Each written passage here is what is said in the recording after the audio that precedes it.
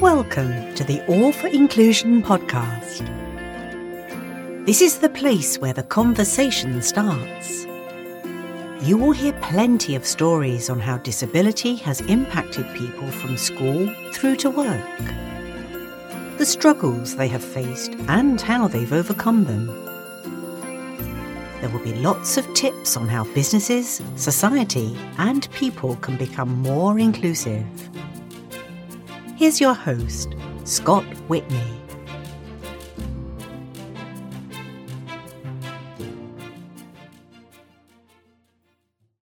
Welcome to this week's All for Inclusion pod. My name's Scott Whitney.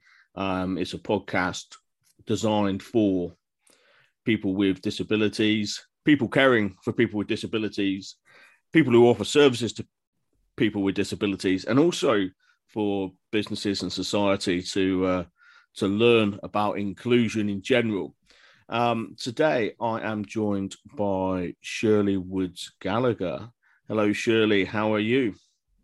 Good morning, Scott. Great to be here on the podcast. Yeah, thank you very much for coming on. Thank you very much. Shirley, do you mind just introducing yourself and telling the listeners a little bit about you? Yeah, sure. So my name's Shirley, and I'm proud to be autistic. I consider it as being part of my identity as much as being a woman is. And I was very late diagnosed at the age of 49 during lockdown 1. And tragically, the week my dad died of COVID on a COVID ward. So he never got to know, but I'm sure it wouldn't have made any difference to him. He'd just have been proud of me. And my day job is I'm an exec director of a multi-academy trust of special schools, which includes an awful lot of neurodivergent children and young people. Excellent, thank you.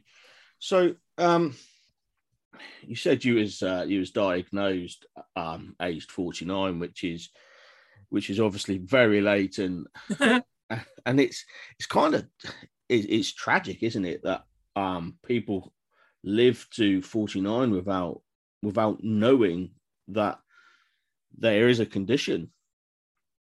Well, I wouldn't describe it as a condition because I'm born this way. It's just me.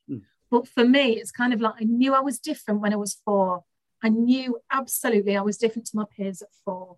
I knew I liked talking to, we used to call them, I'm so old, in the 1970s, the dinner ladies, the lunchtime organisers. I used to enjoy talking to them more than my own peers. And I was a very grown-up little child, shall we say, and a very mature 4-year-old, an extremely accident-prone, difficulties with the reading scheme, most ineligible at handwriting you could shake a stick at. Yeah. And clearly used to run out of the cinema screaming every time you went anywhere. I remember vividly going to the Doctor Who exhibition in Blackpool and screaming the place down. And it wasn't so much I was frightened of the Dalek, it was, what the heck is that noise? My ears are bleeding. Yeah. Running out. So I knew I was different at 4, but we had no framework for understanding that either at home or at school, or even in the 80s when I was at secondary school, high school, that this would explain my difference for a girl or a young woman transitioning to adulthood. So I just grew up thinking, I'm always told I'm weird, I'm always told I'm strange, I'm always told I'm different. And I took that narrative on. Yeah. And I took the narrative, and then I sort of grew up with depression and anxiety is the best way to describe adulthood. And that's how it framed it for me. And it was working within the SEND sector and reading early diagnosis of much younger girls that I started to go, I think I might be autistic. Oh my God, I'm autistic. Yeah. How did I not know this? And then went through the whole assessment process, which was difficult for anyone late diagnosed, because you then have to reframe your past, don't you? Yeah. And try and make peace with it, and make peace with your school life, make peace with your community life, make peace with maybe the way you were parented, because your parents just didn't know. But at the same time, then now accept that it's a really great self-navigation tool. I feel like I've lived 2 lives, the life where I didn't know, and so there was a struggle behind it that was masked out to the public at large. And now I get to live this life, I go, oh wow, you understand myself. That's why I'm freaking out in a train station. This is why I hate hospitals. This is why I don't do airports. Yeah. And that's fine. That's fine. These are things I can do to help myself in those contexts. And it's brilliant because it just feels like a brilliant well-being tool. So I think, anyone listening to this, you could be 79, go and get yourself late diagnosed. It will make a difference, I promise you, in a positive way. Excellent. And you mentioned about sort of masking. Do you find that you wear a mask less now, or do you not wear a mask at all? I would say I do a bit of both now. So in some respects, I don't. So if I'm, say, walking around the supermarket, I won't name a brand. Yeah. And I hear music playing, I can't help but my shoulders doing a little shimmy.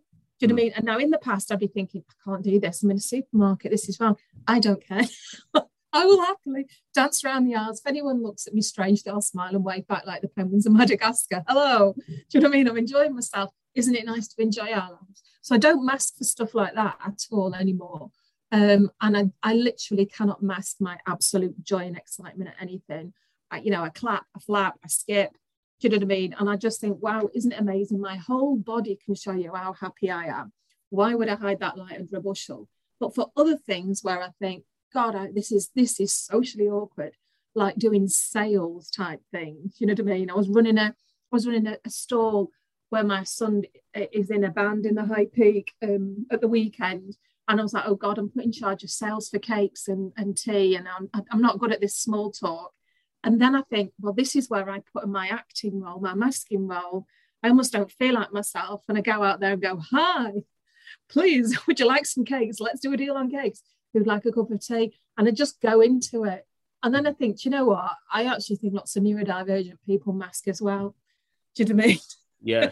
So I kind of think maybe it's an adult strategy overall. And for me, let's not pathologize the masking too much, because I'm conscious of when I turn it on and off now.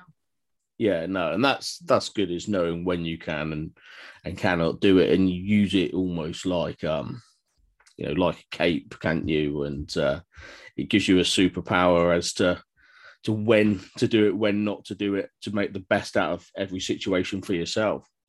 Yeah. So when you was in school, then did you have any sort of coping mechanisms? I suppose in primary school, I really struggled, because although I was cognitively very bright and, you know what I mean, and verbally very articulate, I struggled massively with the reading scheme. So I never finished the reading scheme.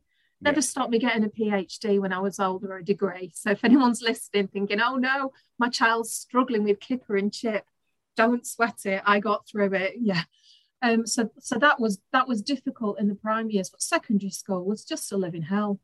But the good news about the 80s is that you were allowed to go home at lunchtime if you wanted to. So that was my saving grace. So every lunchtime, because I only lived 10 minutes from high school, I used to walk home, watch In Order, Rainbow, Neighbours and the Sullivans, and go back to school again. Because I got horrifically bullied in year 7 and year 8. By year 9, people who were generally nice to me were starting to avoid me as well, because the bullies, I've been such a target for bullies that no one wants to be around that. And so it was just, if I think of high school, I just think of it as being an exceptionally lonely period of my life. Where it was all about, but you're bright and you're in the top sets and perform even higher academically, whilst I just felt absolutely god-awful, miserable, and couldn't cope with the sensory overload. And I look back now and I think, how many times do you have to keep changing class and walking around and going to a different class and getting reorganised for something else, and all the noise of the transition between classes, as well as just, it being acceptable to be really horrible to girls who were a bit different. Yeah. But it was what it was. I can't change it. What happened, and at least I got to go home at lunchtime, and at least it was only 5 years, because there was no sixth form college at my high school, so I went somewhere different, which actually at that point then, although I found that difficult because it was such a large place, it was an FE college, difference was embraced more. The teachers really engaged with you. there were people who were doing A-levels, wanted to be there and to do A-levels. And there were so many of us who'd come from so many different secondary schools into this college that there was no set allegiance. So I almost didn't have to make too much of an effort to make friends. Everyone was doing that. Hi, I don't know anyone. And it was a bit like, oh, blooming heck, I don't know how to do this. But I was a big thing into like big social justice campaigns, and a big thing at the time in that bit of the 80s was sort of like the original start of the climate change stuff, and anti-apartheid movements, because apartheid still existed then in the mid-80s. So I just joined lots of campaign groups, went on loads of marches, and found a common interest with my passion for social justice with all those other people, which was quite refreshing. And you don't fit in because you don't like Five Star and you don't like this band and you're a bit weird. And yeah. You know what I mean? I suddenly had a tribe, if you like, to hang around with. Oh, brilliant. That's so it really kind of flourished then. So I know you mentioned earlier about sort of depression and anxiety. When did that come from high school, or was that a bit later on? No, that started in high school. And in the 80s, of course, there weren't services. You know what I mean? You'd go and speak to teaching staff and they go, but they'd say the strangest things in the 80s, like, but you're a tall girl and you're bright. You'll be fine. What does that even mean? You're tall and you're clever. Therefore, you can't be depressed. You're like, okay. And there just wasn't a framework for going to see anyone, talk to anyone.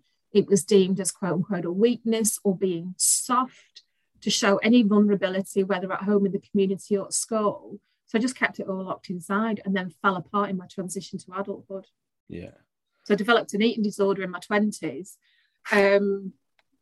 just because I was so overwhelmed and completely unprepared for that transition into the workplace. Yeah. And I didn't know it at the time. I look back on it on the time and I go, that's why it was hard. That's why I struggled. I have self-compassion for what I went through.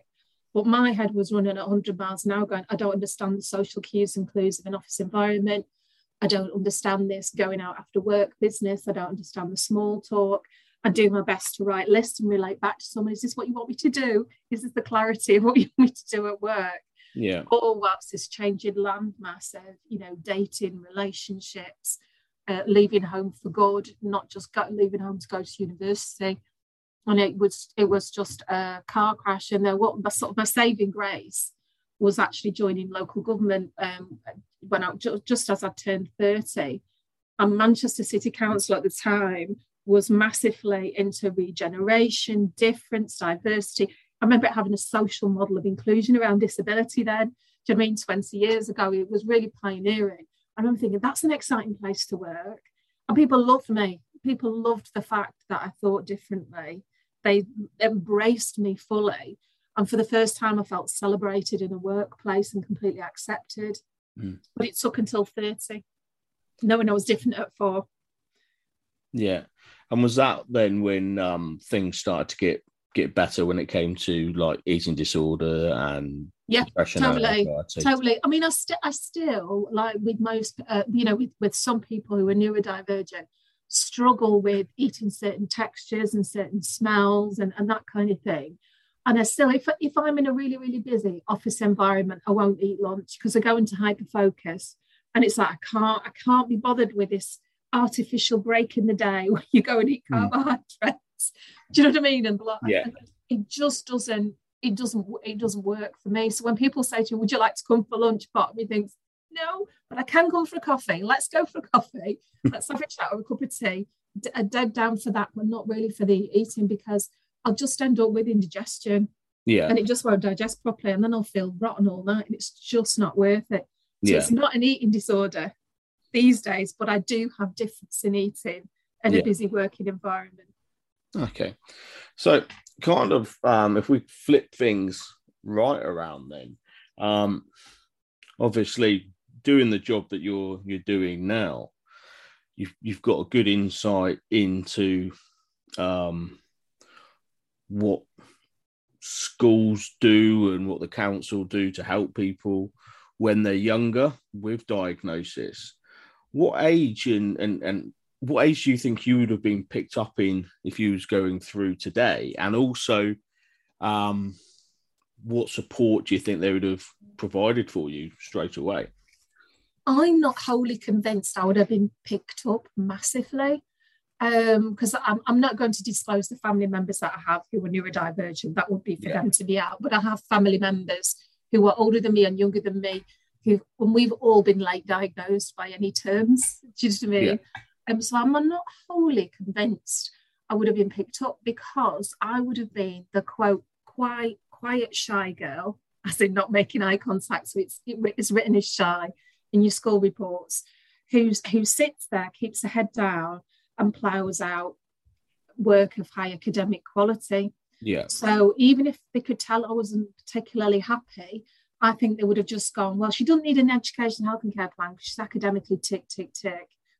And she sometimes seems a bit quiet, a bit whatever, but we'll stick her on a wellbeing workshop or something that we're putting on generically for the whole population.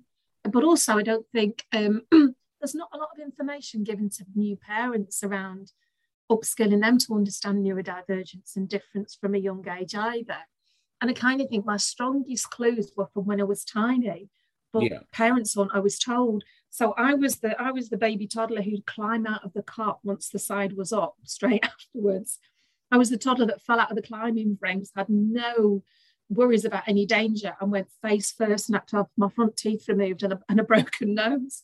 You know what I mean? I was the toddler that would only eat beige foods. I was the one where my mum said, even when I barely string sentences together as a toddler, would literally be pushing people away, going, I do it myself. I do it myself. I do it myself. And not liking people in my face doing things for me. And they would have been the earliest indicators, but I just think they would have thought, oh, she's the youngest of three. Gosh, she's super independent, our Shirley, and she's really confident around her gross motor skills. We'll leave her to it. So I'm not convinced even now I would have been picked up, but I might have picked myself up earlier, if that makes sense. Yeah. I think it's more likely I'd have been a 13, 14-year-old girl all over Google and YouTube and looking things up and watching videos of other young people talking about their lived experience and going, that's me. And then going to my parents, my teachers going, that's me. I think that's how it would have happened.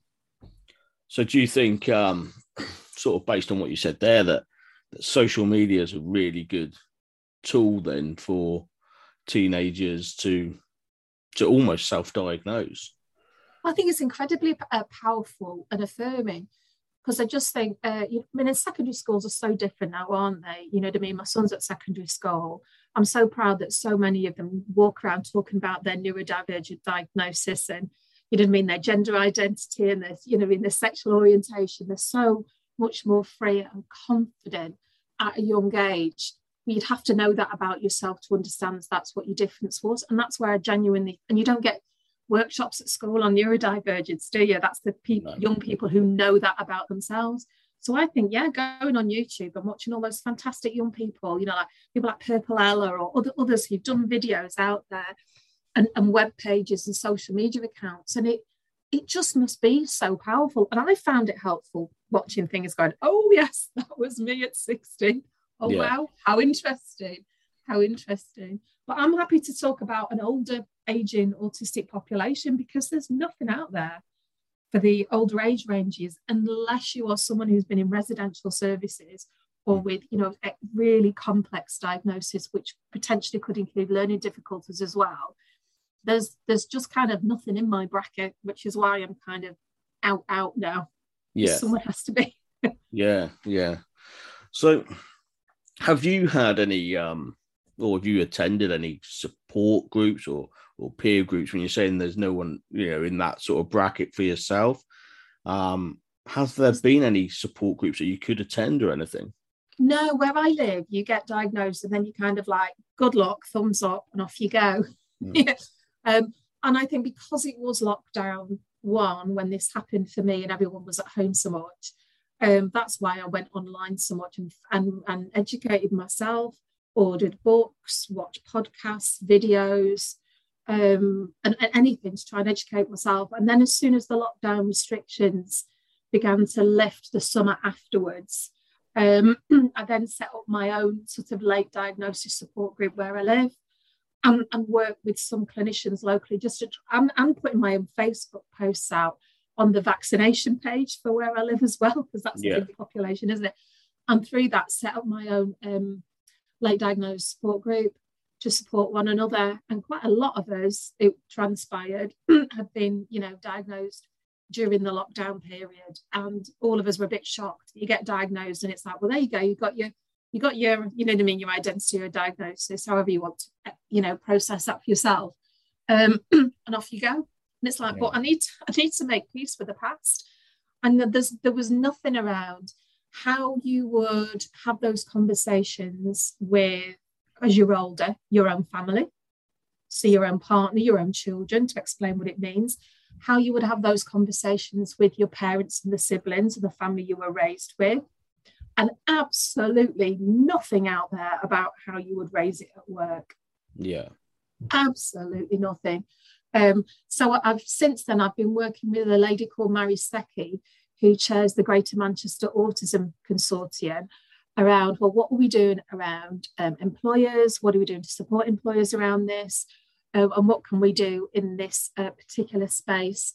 So I have been involved with the development of the new Greater Manchester Autism Strategy, which is being launched next month. And I'm proud to have written a little introduction to it as well, as someone who's out in a senior leadership role in GM, saying, look, we say in Greater Manchester, don't we? We do things differently here. And we do things differently here because we are diverse, because it is our strength. And that includes autism and neurodivergence. That's my big call to arms. And there's like a lot of businesses that I feel or I think of that are scared of people being different. And I look at that and I always kind of question it, because, if you hire a team of people that think the same, you're always going to get the same results. But if you hire people who think differently, whether it be that they think outside the box or whether it be that they're neurodivergent, you're going to get a lot of different ideas. You're going to be able to break down barriers a lot quicker. And also, you've got the fact that 20%, 15% of the population is neurodivergent. So you need to be able to relate to what is potentially 20% of your clients. I agree. I mean, the latest research that I've seen is that there's an estimate that it's 1 in 44 of the population are neurodivergent. 1 in 44. That's a huge number. That's a huge number. And I agree completely. If you keep doing what you've always doing, you'll get what you've always got. Do you know what I mean? Yeah. So the whole point is that businesses, whether public sector, private sector, is that they work in a dynamic environment that changes. Therefore, you need to have agile leadership. Therefore, you need to have people who think differently.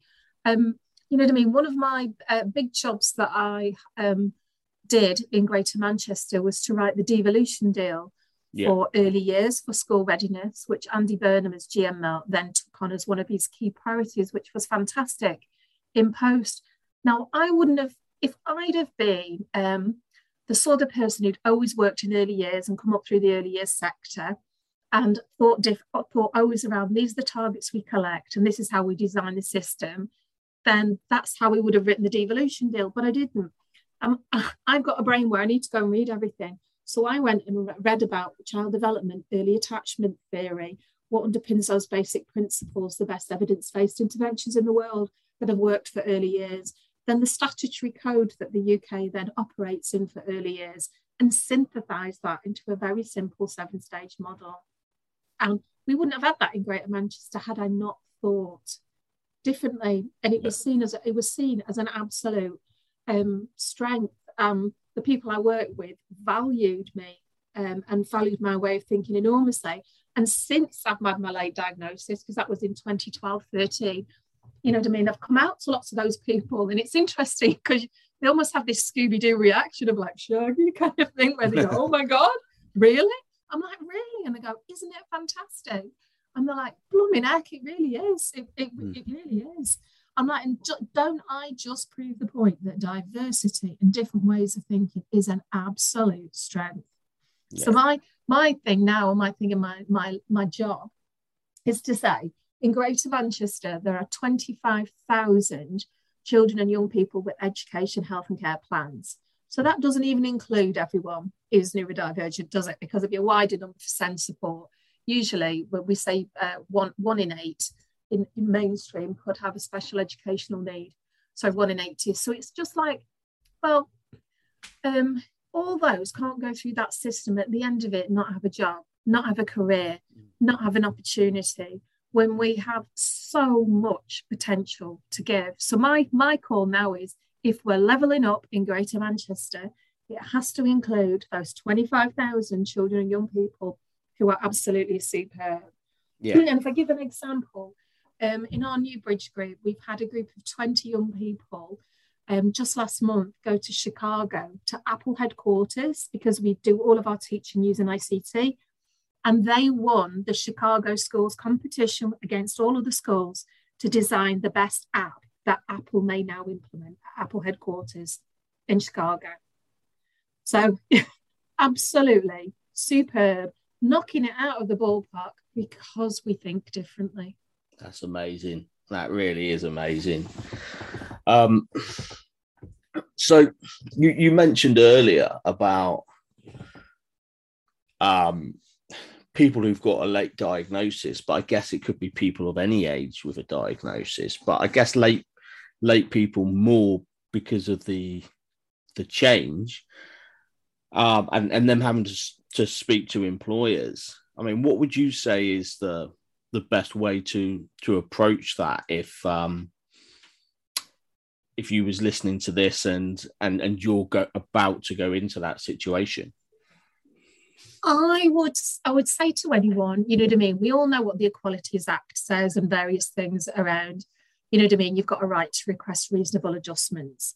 And if you've just started a brand new job, if you're within the first 13 weeks of that job, you can apply to the Department for Work Pensions to be assessed and for any equipment and adaptations to be put in place for that. So they're the obvious things.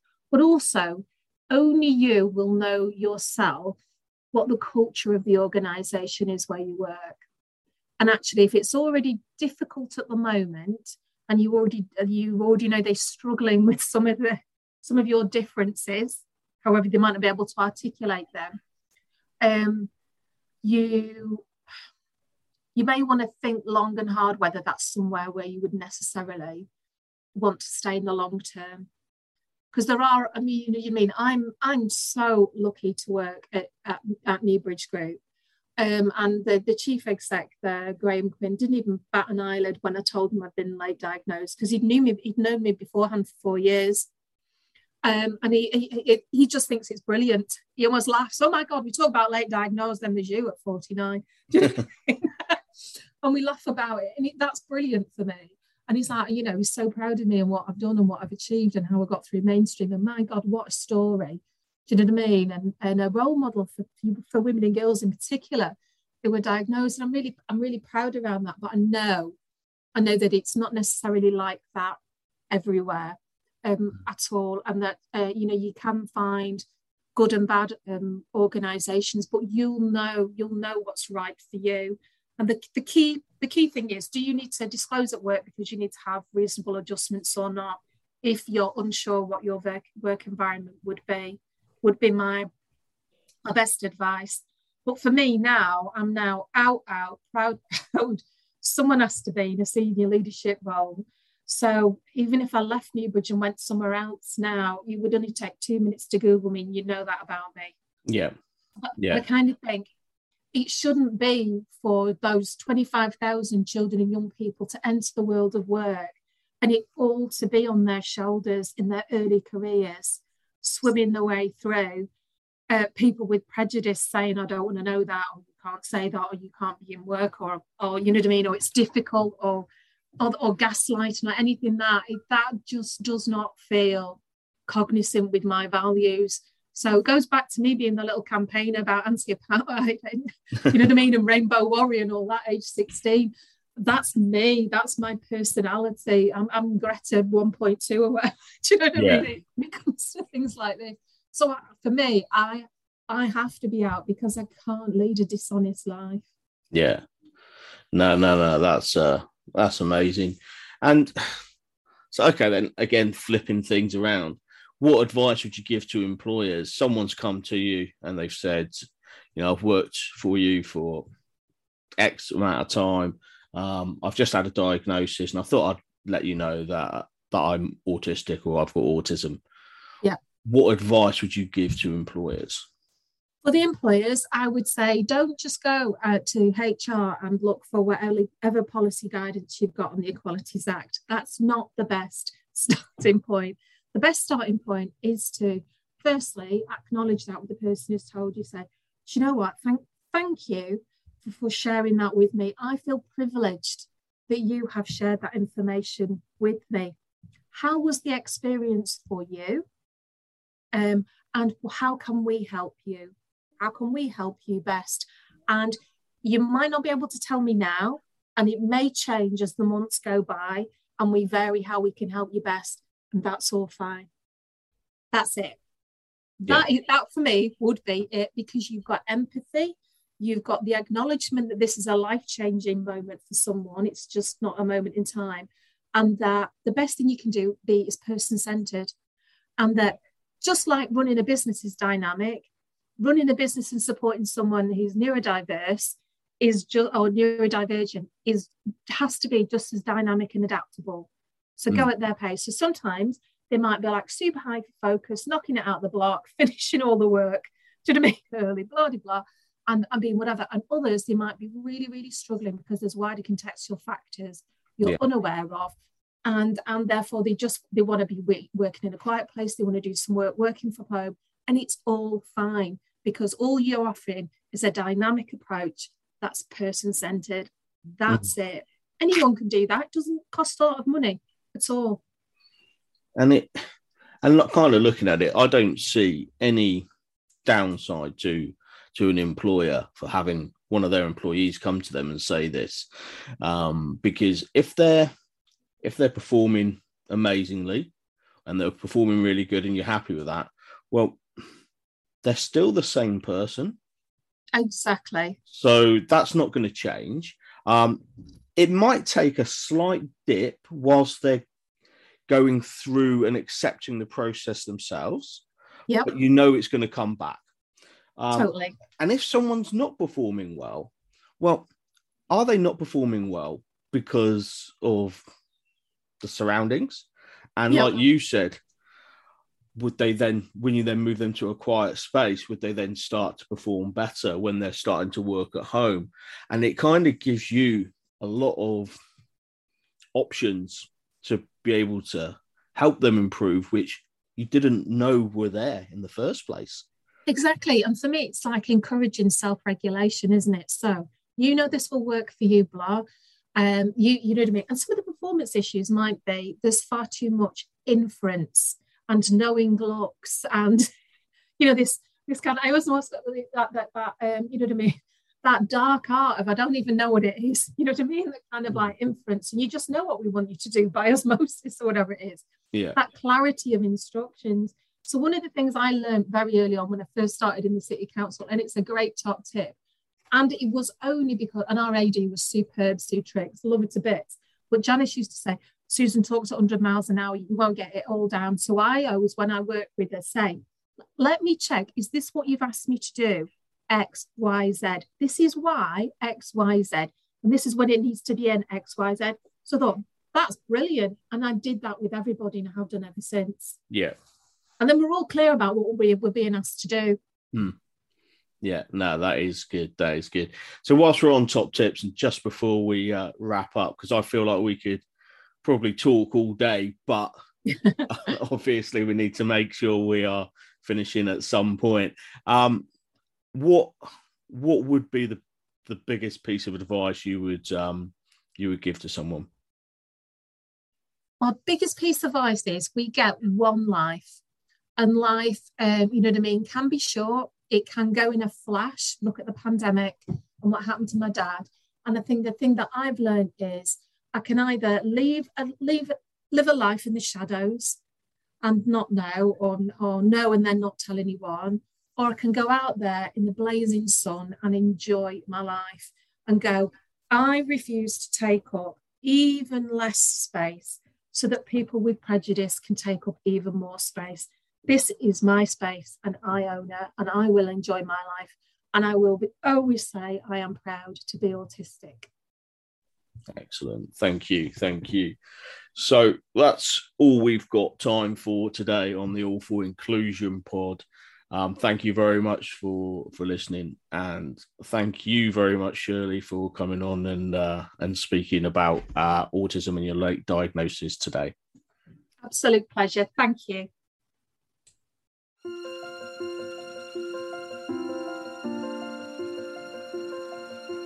Thank you for listening to the All for Inclusion podcast.